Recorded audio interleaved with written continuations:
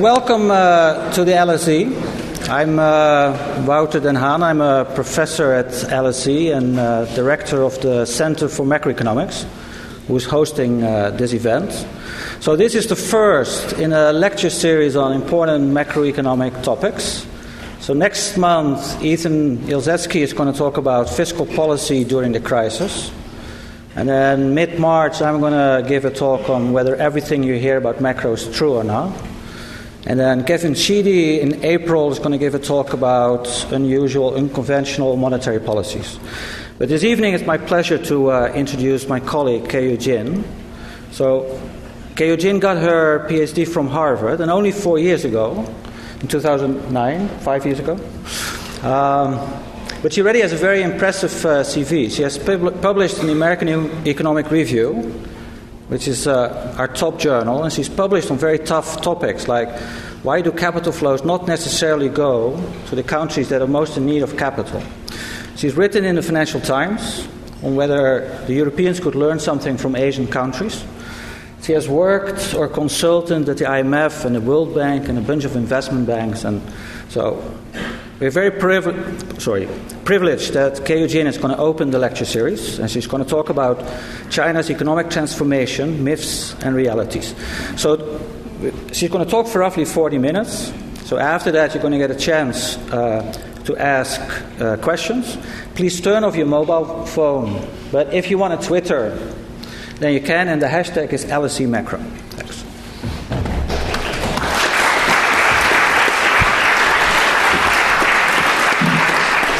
Thank you. Perhaps one of the least understood economies in the world today is China. For the last 30 years, it's grown higher than on average 10% per year. It's lifted hundreds of millions of people out of poverty, and it has become the world's second largest economy. So the share of population living under about $1 a day in 1982 was 85% of the whole population. By 2007, it's plummeted to already 13%. And while it has been considered an economic miracle, it's often seen as a slumbering giant about to wake up. And while people fear China's rise, people also fret about a China growth slowdown. The world has challenged China's economic policies, sometimes controversial, and there are ramifications in the world, including exchange rate manipulations, capital controls, unintended government policies, and buying up Europe and the US. China has also flooded the world markets with cheap capital and cheap labor, exporting cheap goods around the world.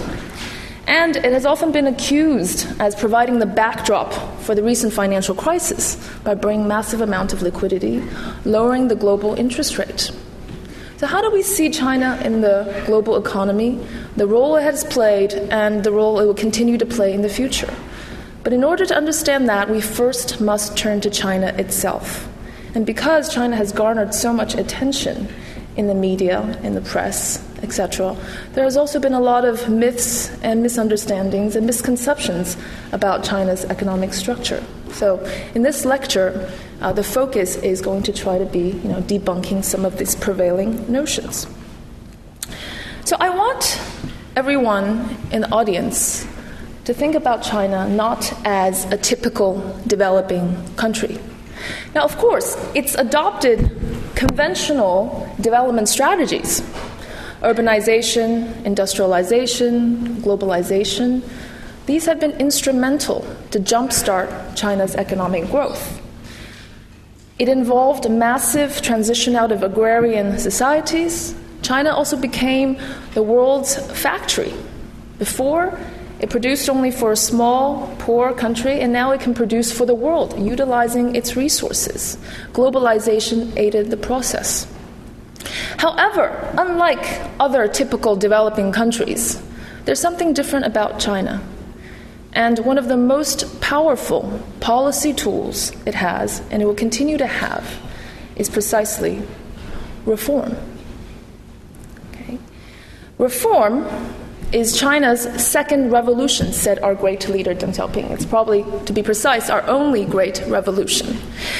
But reform has been a powerful tool, as we will see, as an underlying source of growth. And it is kind of the answer to why and how China's growth can be sustained. So the magic word is reform when thinking about China's growth process. Because let's not forget the historical context when China began its economic development in the late 1970s. It was a centrally planned economy, and by definition, distortion-ridden.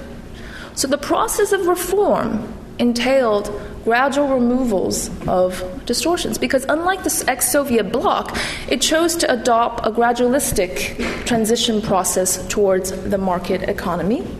And there's still many distortions left going forward. There are many distortions yet to be removed. So China took a gradualistic approach. It started from the 1980s, where the government said, well, let's try it out. Okay? So the experimentation started with special economic zones. In the early 1980s, there were only 4 of them. They received special industrial policies. They welcomed foreign capital, foreign trade. By mid-1980s, 4 became 14. By early 1990s, the coastal cities, which were the special economic zones, expanded inland. And studies have found that introducing a special economic zone into a city has, over time, increased GDP per capita of that city by 20%. So the special economic zones worked. In the 1990s, reforms were characterized by a massive wave of privatization, in particular, the privatization of state-owned enterprises. So, inefficient entities of the state-owned enterprises were either driven out, restructured, or completely shut down. They were privatized, or they formed joint ventures with foreign companies. So, as you will see, this kind of reform process of transition, of reallocation of resources from inefficient areas to efficient areas, from state-owned to private sector firms, was a major underlying source of growth. And of course, with China, you can experiment with anything. So in 1992, the Shanghai stock market reopened for the first time, and Deng Xiaoping said, well, let's just give it a try, because if it doesn't work, we can always just shut it down. So, with these successful experimentations, reform continued and deepened. By the mid-1990s, GDP growth has slowed down, has stagnated. What was the answer to that? Further reform. So the next wave of reforms in the 2000s were increasing globalization, trade liberalization. 2001, China joined the WTO. At the same time, we saw growth pick up. It rekindled growth. It led to concurrently massive amount of current account surplus, trade surplus, FDI, foreign investment, and all of that. So reform, as you can see, what I'm trying to get at is that reform is a very powerful tool for the stimulus of growth, unlike many other developing countries. The recent third plenum reform package that was announced in November highlights the need for continued reform. We're not done yet. There's still a lot more to do. And President Xi Jinping has basically put his legitimacy on the front line as to whether he can successfully implement these reforms. Reforms have been long delayed, and they are at the forefront of the policies. And it is very important, if you read this carefully, there's a political undertone to his announcement of the reform package. It is the party, not the government, that is going to push the reforms. There's a political government divide because the next wave of reforms is going to continue to challenge state-owned enterprises, opening them to competition, absorption by private sector. So President Xi in the new reform process will meet a lot of difficulty. But if he were like Deng Xiaoping, which was able to steer away all of these dissension and hindrance to the reform process, this will be successful. But the emphasis is still reform. Think about China its growth process is by nature wedded to the process of reform. This leads to the first myth I want to talk about, which is China's growth model investment-driven, unbalanced, and therefore unsustainable? To clarify this concept, we can just think about output, which conceptually is determined by three factors: productivity, capital, labor, the factors of production. So the popular notion is that China's growth is largely led by investment.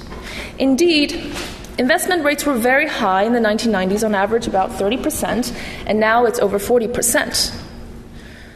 Proponents of a China growth slowdown, or proponents of kind of an unwinding of the imbalance in the Chinese economy, has in mind that diminishing returns, the curse of diminishing returns, is going to set in. In other words, with additional uses of capital become less efficient, less productive, so diminishing returns to capital will start to set in. And this is why so-called China will slow down if it's really investment-driven. But at the same time, there's a lot of evidence that there are still high returns to capital, well above 20%, and it has been increasing since the 1990s.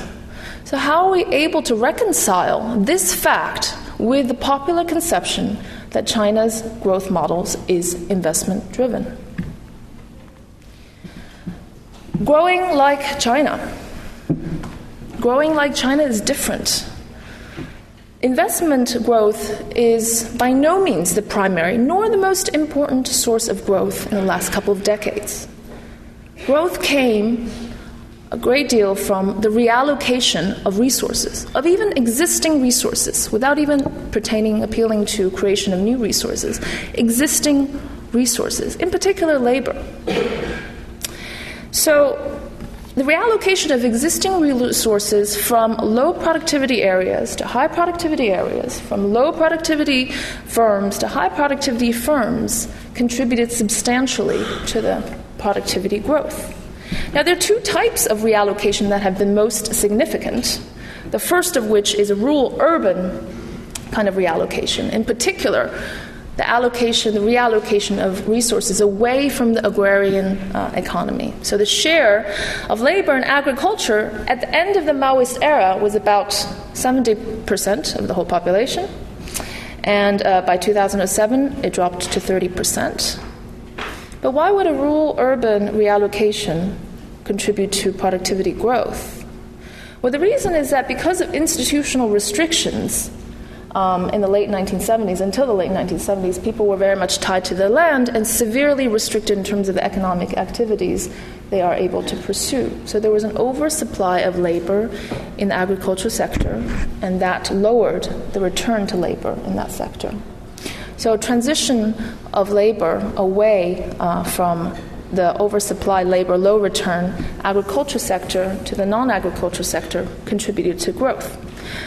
But even more important is another type of reallocation, which is the reallocation away from state-owned enterprises to the private sectors.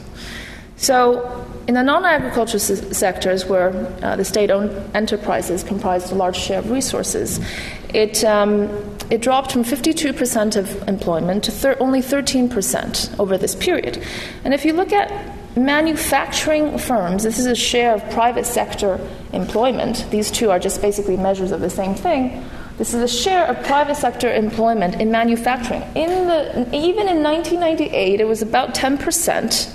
Quickly climbed over to 60% by 2010. Okay, this is part of this wave of privatization that we observed.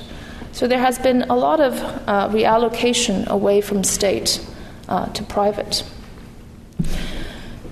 And this has contributed to growth because, state sectors are highly inefficient. If you look at the average productivity growth between 1978 and 2007, the state sector grew at 1.52% in contrast to the private firms at 4.56%.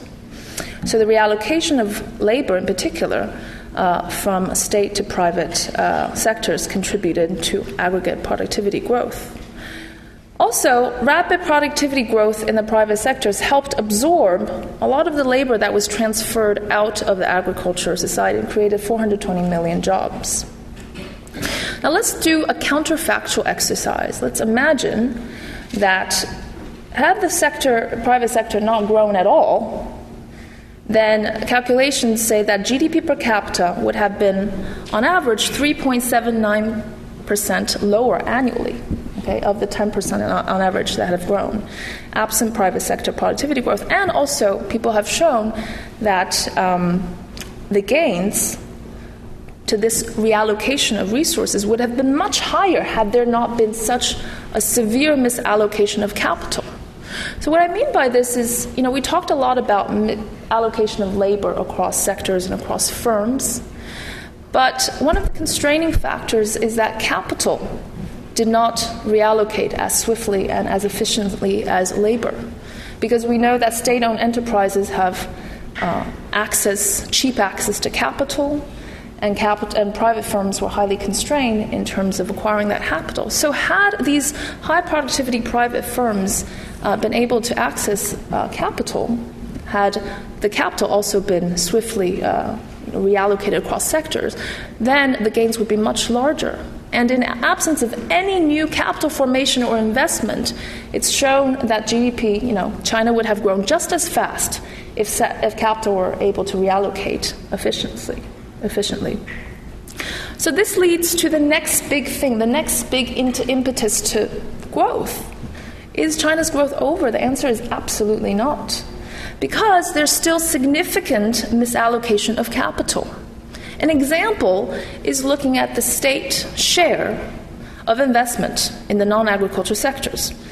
So the employment share by the end of 2000s were only 13%, and its contribution to GDP is less than 30%, but its investment share is 53%.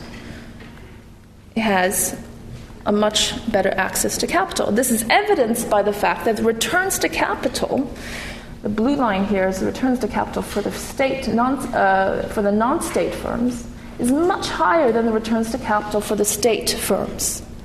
It's also evidenced by the high capital labor ratio of the state compared to the non-state. So the returns to capital were particularly high because capital was not able to easily go into these private sectors. Firm credit constraint is still very much a big deal. So with the reallocation of capital plus the reallocation of labor, there is still much more growth to come. So the next big thing is winnowing distortions that better reallocate capital across sectors and across firms can lead to significant GDP growth. And in particular, studies have shown that catching up with U.S. financial efficiency in terms of reducing this dispersion of returns to capital can lead to GDP increase of 60 to 100%. Eliminating differences in these returns can lead to productivity gains of 160 to 300%, which are massive numbers, by the way. Okay, so removing distortions and better allocating capital can potentially be the next big source of growth. So this is just to summarize that if you think that China is only driven by investment and the formation of new capital, think again, because reallocating existing resources towards its more productive use has contributed a great deal to the growth. So this is components of GDP growth, and the red bars are those of within-sector reallocation, led productivity, and that has been very important. And finally, putting things into perspective, China is still very much a poor country in comparison. This is real GDP per capita, PPP adjusted. In the early 80s, it was about 5% of U.S. GDP per capita. Now it's 20%. But in terms of a catch-up, there's still ways to grow. By no means is China a rich country yet. In terms of levels, it's still very poor. So the second puzzle, or the second myth, is China's high saving rate. So this is household saving rate for China. In the late 80s, it was about 5%, very similar to the U.S. All right, and not far from the advanced economies. But over a matter of 20 years, household saving rate quickly climbed to almost 30%. Okay, households are saving 30% of their disposable income. Contrast that to the profligate Americans and Europeans, which have seen a rapid or a sustained decline in the household saving rate. Why is the high saving rate and the rising saving rate a puzzle? That Chinese households like to save a lot is not necessarily a puzzle. The puzzle really is why China's households are saving more and more over time over a period of rapid growth. The Chinese have experienced rapid income growth. They know the Chinese economy is growing. In principle, they should be even borrowing against their future income, and therefore saving rate should fall. Right? So why are they saving more and more? There have been a lot of attempts to try to explain this puzzle, why Chinese save so much and save so more, but we have to think about the two tests that it has to meet, or the two criteria that has to meet. First of all, why it's saving at such a high rate, so the levels effect, and second of all, why it's growing over time. Also, there's a bit of confusion about, is corporate saving the main driver? Is it urban versus rural? These are important things. The biggest puzzle is really the household saving rate. Okay? The corporate savings have increased because of the greater profitability of corporations, but the corporate saving rate has not increased over time in China. It has actually fallen. And also, corporate savings has kind of increased across the board, not just a Chinese phenomenon. So it's less of a puzzle. So household saving rate has been increasing. And moreover, 75% of that increase in household saving, comes from urban areas, not rural areas. So any account of why Chinese are saving so much has to fit these criteria. There is a lot of interest, and therefore the popular wisdom have extended to many different kind of explanations, but they all meet some of these challenges. Some have appealed to culture. Chinese are potentially thrifty, but have they gotten thriftier over time? That is less likely. There is the notion that there's a lack of social safety net, so lack of social security system that bids people to save a lot. But if that were really the main explanation for household saving, then somehow Social Security have gotten worse over time to induce even greater saving. Uncertainty during the transition process, where a lot of people were transitioning out of the state sectors into the private sectors, losing their jobs, have been considered to cause precautionary saving for a rainy day. But has uncertainty gotten worse over time in the last 20 years? This is highly unlikely. These are the popular wisdoms, and they are not met without challenges. But two of my favorite examples, or to my favorite explanation, has nothing to do with economics, ironically enough. The first one is a gender imbalance. So there's a large difference between the birth of males to females. So by 2010 or 2008, for every 100 girls, there were roughly about 120 men, 120 boys. Okay, so there's a large gender imbalance. And you might wonder why a sex imbalance could lead to changes in saving behavior. Well, this is no country for young men. Marriage has just gotten ever so competitive. And for matters of matrimony, we can always turn to Jane Austen for an answer. If she lived to today, she would have certainly revised her opening statement in Pride and Prejudice and said that it is a universally acknowledged truth that every man in search of a wife must be in possession of a house and a car, and hence competitive saving motive. Not only do you want to save more in order to secure or raise your eligibility, your parents, your entire household are going to save on your behalf. One rural survey asked what are the primary reasons for saving motives in households. Marriage ranks among the top 3.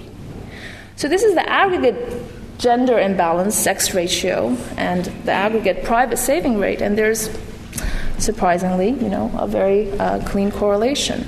But also across provinces where the local gender ratio is higher, there's higher saving rate. We also know that households with boys save more than households with girls. So the competitive marriage saving motive has induced households to save on behalf of the sons, and even more so, there's a spillover effect, right, because of the competitive notion of that. But not to worry, this is unlikely going to be a sustainable reason for China's high saving rate, because the Chinese men have found a solution. They have taken the concept of globalization quite literally, which entails importing whatever cannot be produced or cannot be produced cheaply, and this is applied to the procurement of wives. Now, this is an ad for a Vietnamese wife. There's a package. For $6,000, you can have the return tickets, meet the family, applications for passports. And this one, which costs slightly more, has 4 guarantees, of which one includes securing or bringing her home within 3 months, purity, and last but not least, a 1-year warranty that she's not going to run away. So you might, so the mail order brides have become a new solution to the competitive or the expenses entailed in the marriage process. You might laugh, but this is actually quite factual. In certain parts of Taiwan, with severe local gender imbalances, 50% of the men have imported wives. This is happening in Korea, Singapore, and also is happening in China. So, competitive saving motive for marriage is going to collapse.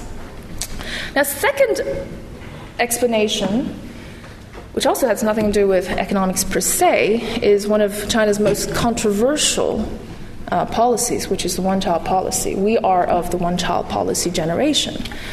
That fertility controls have led to a rapid decrease in urban fertility rate, to almost about just slightly over 1 by 1982.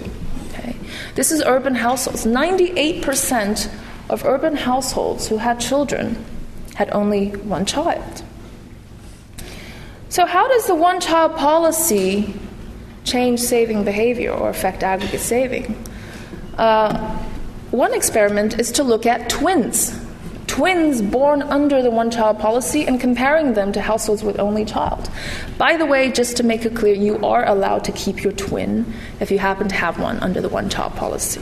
So we can do the experiment of contrasting the household saving behavior between an only child and a twin after the implementation of the one-child policy.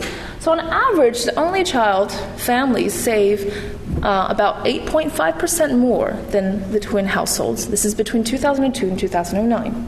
This is also true across income quintiles. There are large differences in the saving rate between one-child families and two-children families.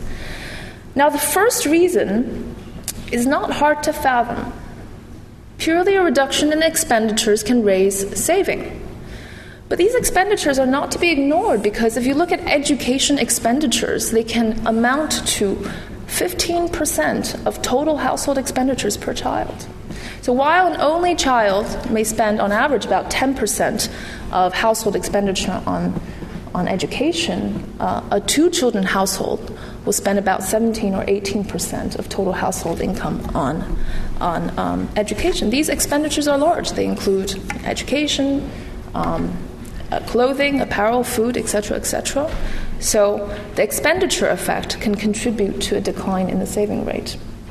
But the second reason has to do more with institutional forces of the Chinese family structure, which is that parents relied on children to support them for old age. If you look at the evidence on this, these are for people, who are 65 years and above. The main source of livelihood comes from family support, more than 56%. And on top of that, the expectations of family support is about 50%, for those between 45 to 65 years old. So the more children you have, the more support you're going to get, and it's more likely that you're going to be able to reside with one of them. Such is the family institutional structure in China. So imagine that you had on average about 3 to 4 children before the implementation of the fertility policies, and now you're only allowed 1. Well, you can surely expect a reduction in the total amount of transfers that you're going to get. So you have to incur additional saving in anticipation of that. So saving for your old age when there's a reduction in the number of children is another possible effect caused by the one-child policy.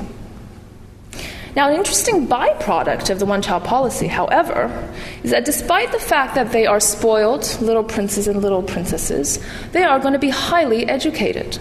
Because underlying this notion is a quantity-quality trade-off. If we put it in the framework of, thinking about these transfers, yes, surely you have fewer children, but you want to heavily invest in their education so they will have higher wages and be able to contribute more. Where's the evidence for the quantity and quality trade-off? Well, this is the education expenditure per child for an only child and for a twin. Okay? You can see that during the mandatory stages of education, there were no real differences in terms of education expenditure spent on each children. But when it became discretionary, at some point, the education expenditure received by an only child was twice as high as that of a twin. So, this means that potentially there could be a human capital dividend. It is found that twins are 40% less likely to pursue higher education, and they're also 40% less likely to pursue an academic institution, secondary academic institution, than only childs are. So there is an underlying quantity-quality trade-off. This leads to the projection of high labor productivity growth still going forward. Some project at least 9% until 2020, 6.7% until 2030. Labor productivity is still very important because there's a popular notion that China might age before it riches because of the demographic aging accelerated by the fertility policies. But labor force is expected to decline by maybe about 0.2%. But labor productivity growth, also with this, more educated, highly human capital driven only child generation, can potentially ease some of the reduction in labor force. What imbalance? People think about China and think about imbalances. And the greatest imbalance that has been put forth has been this imbalance between consumption, saving, and exports. China exports too much, consumes too little. This kind of imbalance is unsustainable. But perhaps the fundamental driver of this imbalance is an imbalance between governments and households. The two policies, unconventional and slightly controversial policies that have led to this great imbalance is what I call wage suppression and financial repression. So if you look at wages in manufacturing, they grew at on average about 7.6%, compared to labor productivity growth in manufacturing, which was on average 17% between 1997 and 2008, and real GDP per capita growth, which was over 10%. So wage growth has really lagged behind. Wages were suppressed. That led to significant declines in the labor share. Financial repression. You have to know that most of Chinese household saving go into bank deposits. But they were earning very, very low rates of deposit rate returns. Okay, so while there has been a pickup of inflation recently. So many years they were earning negative real returns on their saving. On average, they were earning about 0. So this kind of financial repression and wage suppression led to banks becoming more profitable. It is subsidizing corporations because of their cheap access to credit, and most of these corporations were state-owned enterprises, and hence a large transfer of wealth from households to government. This, in my view, is the biggest source of global imbalances, and is probably one of the main drivers for why China's consumption is so low. So when we think about China in the global economy and whether it can help with global imbalances by adjusting the exchange rate, well, let's search deeper for some fundamental sources of imbalances. Exchange rates itself might not be the answer. So finally, putting all this together, everything that I've said, all the myths I have talked about, has an influence on the global economy by definition, because China has now become a large, open economy, and everything it does will affect the world economy. So concurrently, while China has grown so fast and integrated in the world economy since 1990, we have observed three remarkable trends in the global economy. The first is a saving divergence. I've shown you this. This is household savings, but also for private savings, where savings have gone up in China, and saving rate has declined in the US and OECD economies.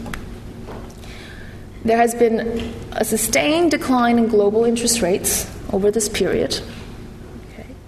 And how much of that is driven by China, by the massive, kind of contribution of saving to the global economy? How much did that contribute to the decline in global interest rates? Is still indeed an open question. At the same time, over this period of fast growth in China and integration, there has been global imbalances. Despite the fact that investment rates have been so high in China, savings have been even higher, leading to a net capital outflow, a current account surplus that has increased over the last 10, 15 years. So China is exporting capital to the rest of the world, in contrast to the US, which has been running a larger and larger current account deficit. So these macroeconomic facts in the global economy combined together, considered together, how much of that is due to the incoming of China? We believe that there is quite a bit of story, the China story there. So, looking into the future, if I were to put it above and beyond what we have said about reallocating capital, removing distortions, etc., perhaps we can think about China as moving away from a cheap labor model to a cheap capital model. So if we think about historical analogies in a global economy, this is not the first time that a rising country has seen such large increases in current account surplus, amassed a great amount of wealth. We've seen it during the first wave of globalization. This country had run a large current account surplus, exporting capital to developing countries like in Latin America.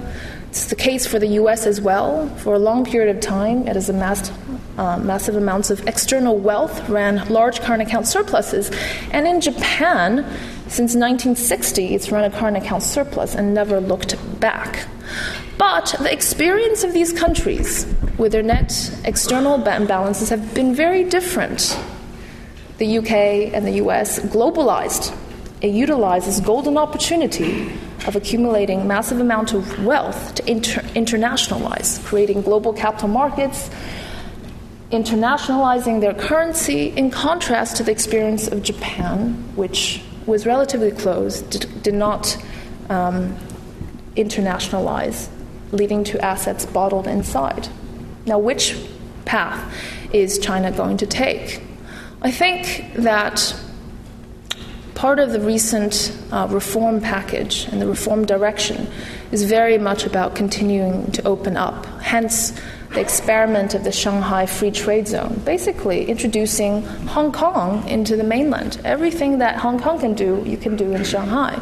This is, again, part of the experiment, right? So making Shanghai a global capital city so that Chinese citizens don't just have to put their savings into bank deposits or housing, but they can buy stocks of their favorite brands, Starbucks, Coca-Cola, things like that. So internationalizing and moving towards a cheap capital model is potentially a direction to go. Reform is a continued process. Like I said in the beginning, it is going to be the source of political legitimacy for the new regime. Their political legitimacy rests not only on the design of a seemingly very comprehensive reform package, but also on its implementation. This is what we're going to see in the next 10 to 15 years. And the reform package has also emphasized a redistribution of wealth away from government back into households. It has been explicitly stated in the reform package. But let's not forget that one remaining challenge is intellectual property rights. Now, if China still wants to attract global capital, and especially global technology, which is an important source of future growth, it has to respect intellectual property. Now, this is a golf course outside of Beijing, which is a one-to-one replica of the Chateau Lafite in Bordeaux. And the name is the Zhang Lafite Chateau with a double F and double T. Now, by no means is this an exception, because one of the wealthiest businessmen in China, his home residence is an exact replica to the White House. So, I think conceptually, the Chinese have got to recognize that intellectual property is very important, and in order to continue this highly desirable factor, which is technological growth and technological import from foreign countries, some things fundamentally has to change. But in the end, what am I most concerned about if we think about the challenges that face China today? It's neither economic nor political. It is social. And it is not a social turmoil, an Arab Spring in China, a Jasmine Revolution. No. It's rather social decay. Destruction of meritocracy, for one, which has been bedrock to the Chinese society for thousands of years, is admittedly one of the sustaining factors for thousands of years of feudalism. An erosion of Confucian values and the disruption of the social and family fabric. Now, many of people in this audience will understand exactly what I mean, because we all know that corruption is at every stratum of society, not just of the government. To this, I attribute three proximate factors, roughly, which is the lack of a legal constraint, because the legal infrastructure is not very developed, nor a religious restraint, nor moral responsibilities. So, with a slight abuse of terminology in the use of William Butler Yeats, I will quote that I'm most afraid of a terrible beauty being born. Thank you very much.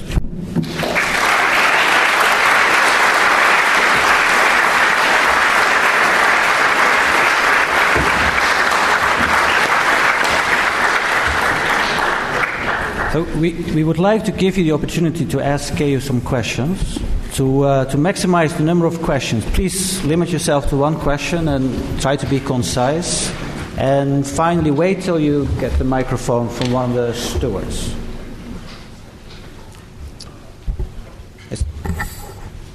Who wants to start?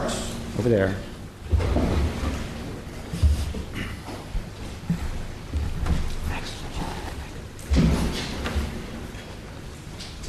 Hello, my name is Alijan. I'm a student at King's College World Studies. Thank you for this insightful presentation. I really enjoyed. But I have my doubts about the role of culture in economy. And because you relied on culture in explaining several phenomena, but don't you think that in the case of China, relying on culture can lead us to an oversimplification of what is a complex phenomenon? Because there are numerous ethnic groups in China, particularly the Uyghurs of Turkic origin, and they have distinct culture. So what do you think about this? I have to say I absolutely agree with you. Culture, I don't think, is the primary explanation for much of China's growth and the puzzling phenomenon that we have seen, because Culture is a slow-moving factor, and that hasn't changed so much. So when I was explaining why Chinese saving rate is so high, I was actually deliberately trying to stay away from any appeal to culture as an explanation.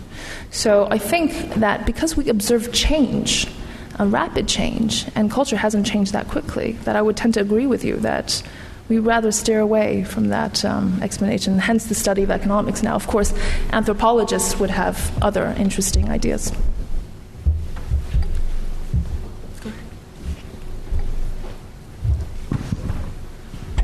Hello, I'm Spencer, and I'm a master's student of economics here. And I actually went to your class last year for the international economics.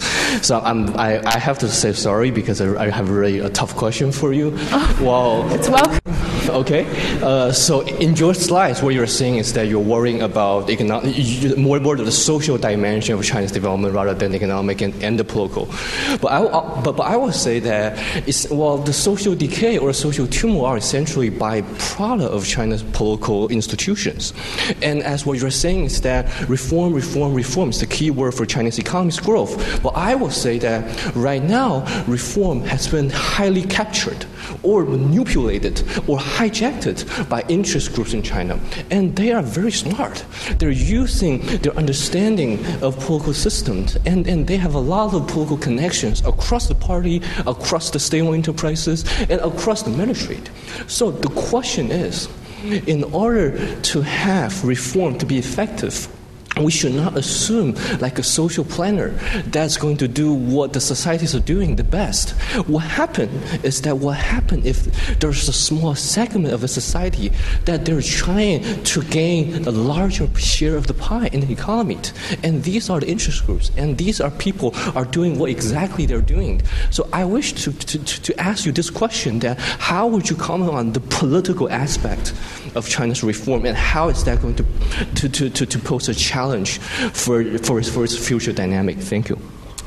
Okay, to cut to the relevant part of this, I would say that the political government understands very well, like I was saying in the beginning, that its political legitimacy rests on the implementation of reforms, which has to be, beneficial for everyone else, not just the elitist. So these politicians are highly competent. They understand that this precise problem. So Xi Jinping sees himself almost as a new Deng Xiaoping, trying to start this wave of reforms in order to sustain the next decades of political support. So now, of course, there's always corruption. But I think if you look at the specific explicit statements in the political reform, it is very much about giving more land property rights to the rural population so that they can, borrow against their collateral. It's a lot about financial market improvements. It's a lot about developing financial markets so that small, medium-sized firms can have better access to capital. I think these are very explicit, market-oriented reforms, and not necessarily, and quite fair. You're right about the fact that it's going to see a lot of resistance from different vested interests. That's part of the challenge, but that depends ultimately on whether Xi Jinping is able to steer away, like Deng Xiaoping, all this dissension and resistance. Yes? Go ahead.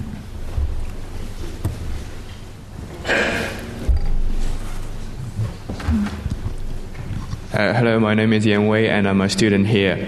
And my question is, people argue that China should transfer into consumption-led growth rather than an investment growth mode.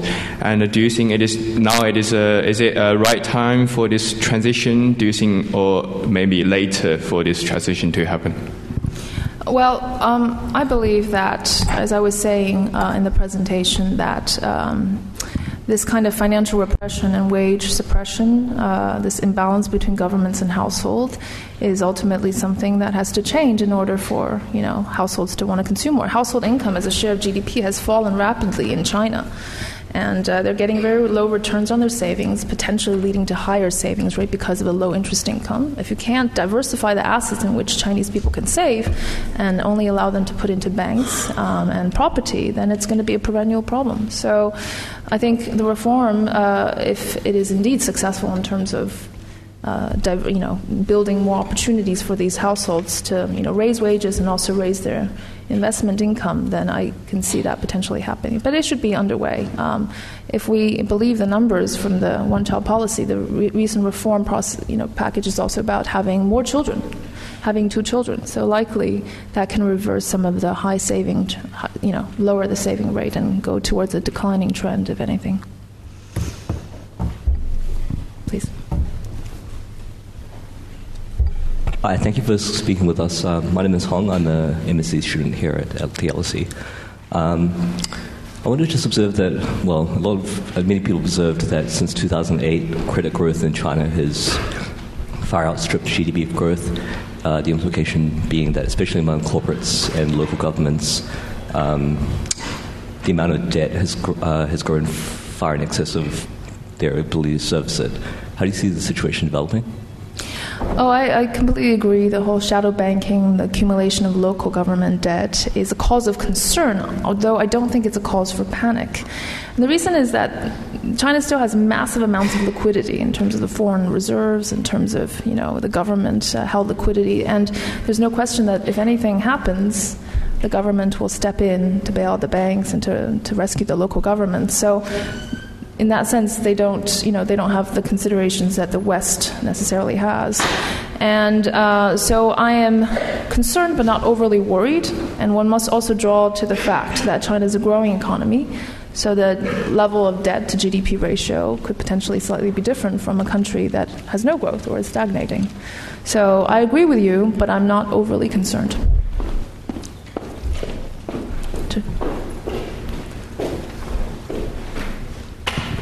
You talk on your last slide of some of the consequences of continued growth internally for China. What do you think some of the consequences are geopolitically for the rest of the world, especially in China's relationship with Japan, Russia, the US? Yes, I mean, this is a challenging question because anything I say would probably be seen as having a biased view. But I would say that of all the challenges I see, it's not what China is going to do to other countries, but rather what China is going to do to itself in terms of the social decay. Now, if I bring us back to history a little bit, China was many times conquered by peripheral areas. They called barbarians, but they were militarily much more powerful. Ultimately, it was always absorbed culturally by the Chinese because of the cultural preeminence. And the Chinese have never really had a tradition of foreign aggression. Instead, they they institute kind of tribute systems with the Southeast Asian countries and peripheral areas to establish this kind of superiority. But in terms of militarily conquesting them, we don't see many instances. So, to be very honest, I think tension with Japan is certainly a cause of concern. But if you were to ask me whether China is going to,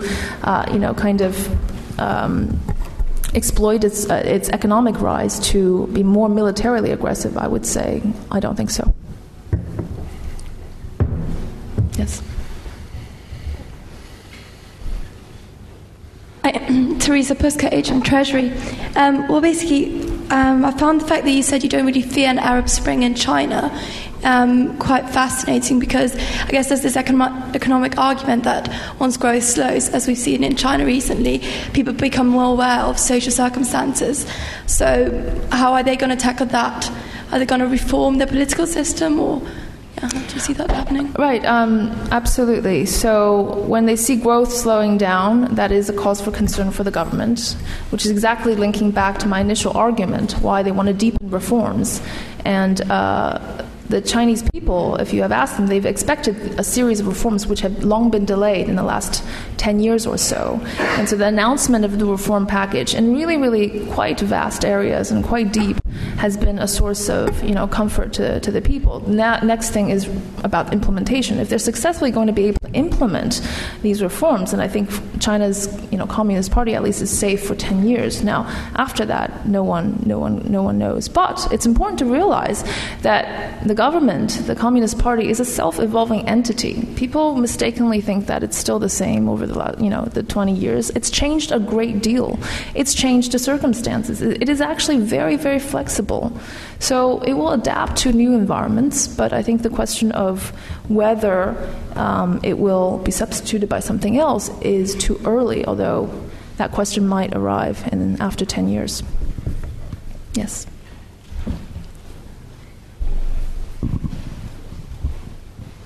Thank you. I'm a student here. I'm doing a degree in law and accounting. Forgive me for my ignorance in anthropological studies. But I would like to ask you that I come from a country which is predominantly tribal and feudal. And when you talk of China, considering the vastness of the country, though you're looking at it as one nation, one country, but there's tremendous diversity. How does this impact the mindset of the people? Though in your concluding points you do write that there are certain factors for which you say that yes, there's a religious restraint or a moral responsibility. What about the mindset of the people in China? Is it still tribal? Because if religion or moral values are not driving them, what is driving them? First, is it the tribal or feudal mindset?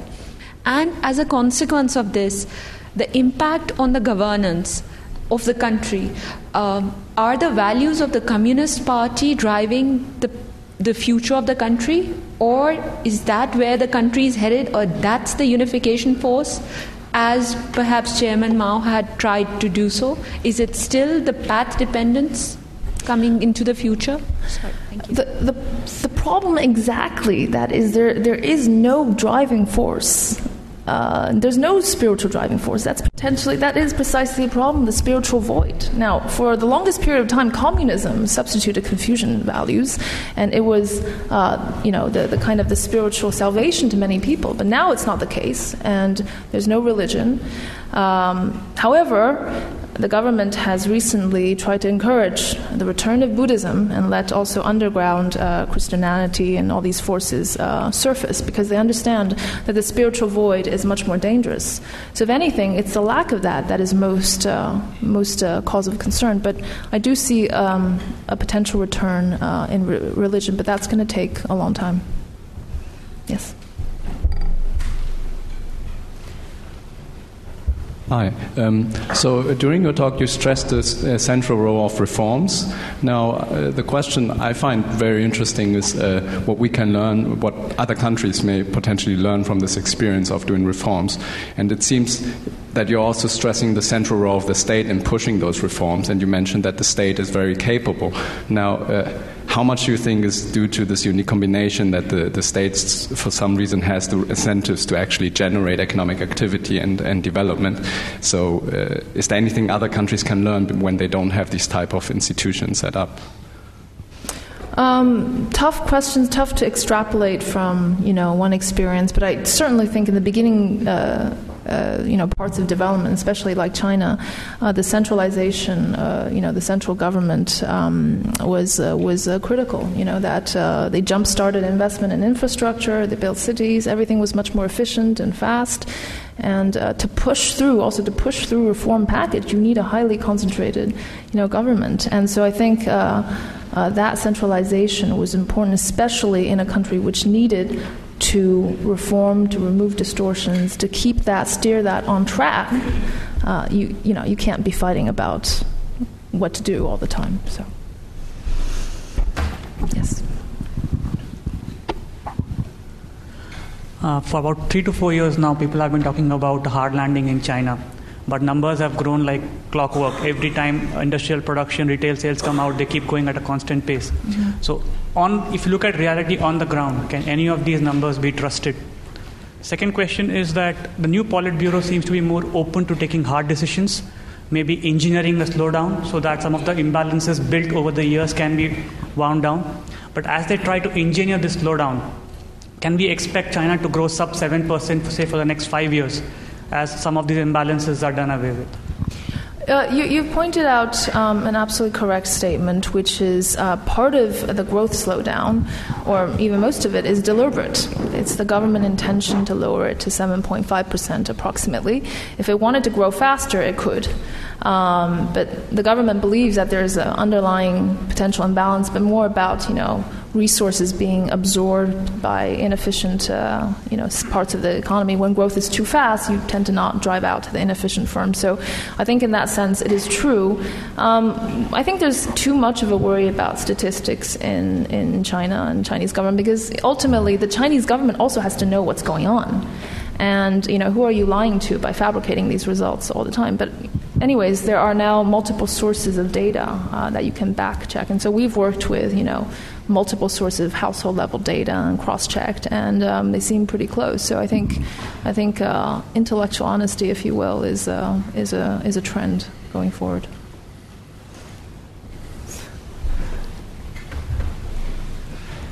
Francesco Caselli from the LSE. I was really interested in your comments about the risk to the spiritual well-being of the population from this growth and development and this erosion of some of the traditional values. But isn't the biggest threat to spiritual well-being to have a model where there is a government on top, which is extremely paternalistic, and to whom we look up to for decisions about where to take the country, like little children who have to rely on the wisdom of the people at the top?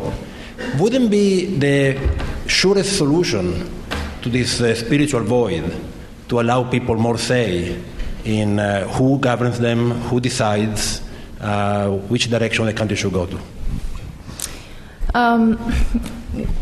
Tough question.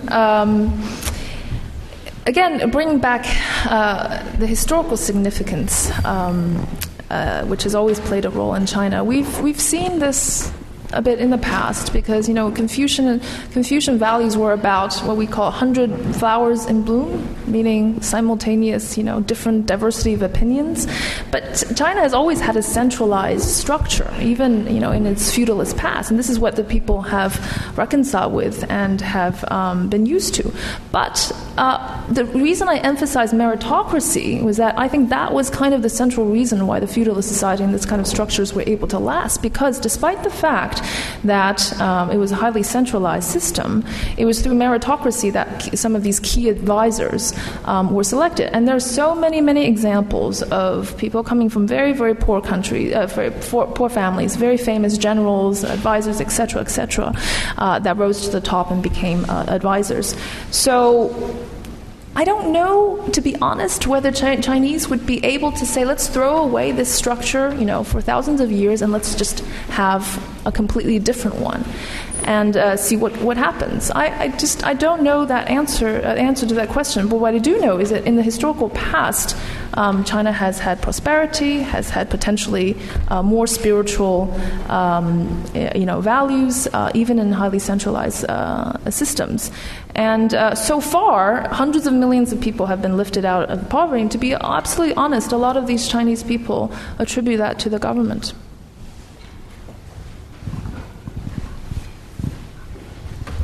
Dr. Jin, viewed from America, for example, China is regarded as a very obviously important commercial partner, but one that's not necessarily trusted. Huawei doesn't get access. You go to Washington, there's some fear of China there. Viewed from Europe, it's viewed as difficult to access, very incredibly important to develop. But do you envisage a future where China could think about other countries in terms of allies? Do you think it could have a foreign policy that could be more meaningful than a commercial relationship? Or as a result of what you said in terms of its potential, do you see it still somewhat inward-looking and dealing with the rest of the world as part of a purely economic solution to its problems? Great, thank you for your question. I absolutely think so. The problem is that China is on a very steep learning curve. It's never quite been forced to take a responsible international role until today, and it's learning very much how to deal with countries in Africa, with the US and Europe and other developing countries and emerging countries. So I think, and also China has this intention to establish more relationships within the region, but also forge a stronger relationship, especially with other emerging countries. But it is on the learning curve. I mean, the kind of horror stories that we tell about China going to Africa, what it's doing, part of it is just sheer ignorance, sheer lack of awareness of other people's customs and traditions. And this notion can be applied to the issue of diplomacy as well. China was a very nationalistic, inward-looking country. It has to accustom itself to the greater kind of international balance. But I think the Chinese learn very quickly. So I think it is very much in the future about establishing a more harmonious and more trustworthy international role. Yes, please. China's growth has been fantastic. Even if you take recent 7.5% growth, is very good. But somehow that GDP growth is not translating into shareholder returns. Is it because of lack of good governance in the companies, or is it some other some other factors that are causing that? Because if you take last 10 years, China markets have been stagnant, whereas GDP has been fantastic. GDP growth has been fantastic. In contrast, sorry, I didn't get the first part, which is compared to the returns to... Yeah, the shareholder. Why it is not translating into shareholder returns? No, that is a very good question, and it's a question, to which I cannot exactly answer. It is absolutely true that equity markets have performed extremely poorly compared to the GDP growth. And all I can say is that, the equity markets are highly, there's a lot of government intervention, so... And also, this is part of the lack of financial development in China. Every time you want to actually register on the stock market, it's not market determined. You have this registration process where it's hand approved by government officials. I mean, it is a very fascinating question. I'm not quite sure what's the ultimate reason why it hasn't translated into the listed stock performance. But that's part of the reforms. Part of this reform package is about improving the stock market and also liberalizing this registration process. So we'll see. Further there. Felipe Lecicon, thanks very much for your wonderful presentation. So you basically said that the growth in China is reform driven. So I was wondering if you saw also diminishing marginal returns to reform. I'm saying this because it's very easy to fix huge misallocations, such as from the urban to the rural transformation. But once you get to the second generation reforms, don't you see that maybe running out of mileage? And I said so in comparison to other regions. If you look at Latin America, it's not like there weren't reforms, but it's that these reforms weren't particularly successful in raising growth. Mm-hmm. Yes, excellent. Reforms are not endless, but China is being propelled towards more of the production possibility frontier by removing these distortions. I've highlighted a few reasons why I think that reforms have to continue, and there are a lot of inefficiencies, especially in the financial markets. In particular, we don't really even have a corporate bond market, for example. So there's quite a way to go, but it's definitely true that it's not going to be forever. But I think the fact that it's been transitioning out of a centrally planned economy makes it, by definition, very different from the reforms that are implemented in Latin America. One more question? One last one.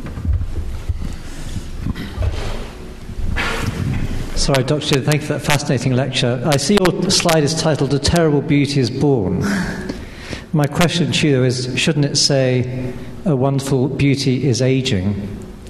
And I deeply worry about the aging population in China, and that China doesn't have the mechanisms in place to really look after what's going to be a medical and a support nightmare. What are your thoughts on that? I am, unlike popular,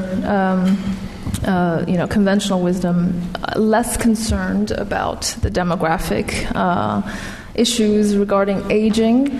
I think that during one generation, because of a one-child policy, there has been a smaller share of the young people. But that is quickly reversing because of the two-children policy. There's been a lot of Social Security reforms. And in particular, I think that what I was emphasizing is that should labor productivity still continue to grow, it can at least offset some of the potential reduction in the labor force. But all of it depends on its sustainability of growth, in the next couple decades. But I think the aging population composition of that is going to be ameliorated by the fact that children are, now we allow for 2 children, and we can see some immediate effects of that in reversal. But I would say that it is slightly worrying. But I would emphasize again the factors that I have talked about in terms of human capital accumulation, in terms of these new children policies, to think that it might not be as bad as people think. Well, I'd like to thank you all for coming to the LSE, and let us all thank Keyu one more time for an insightful and fascinating meeting.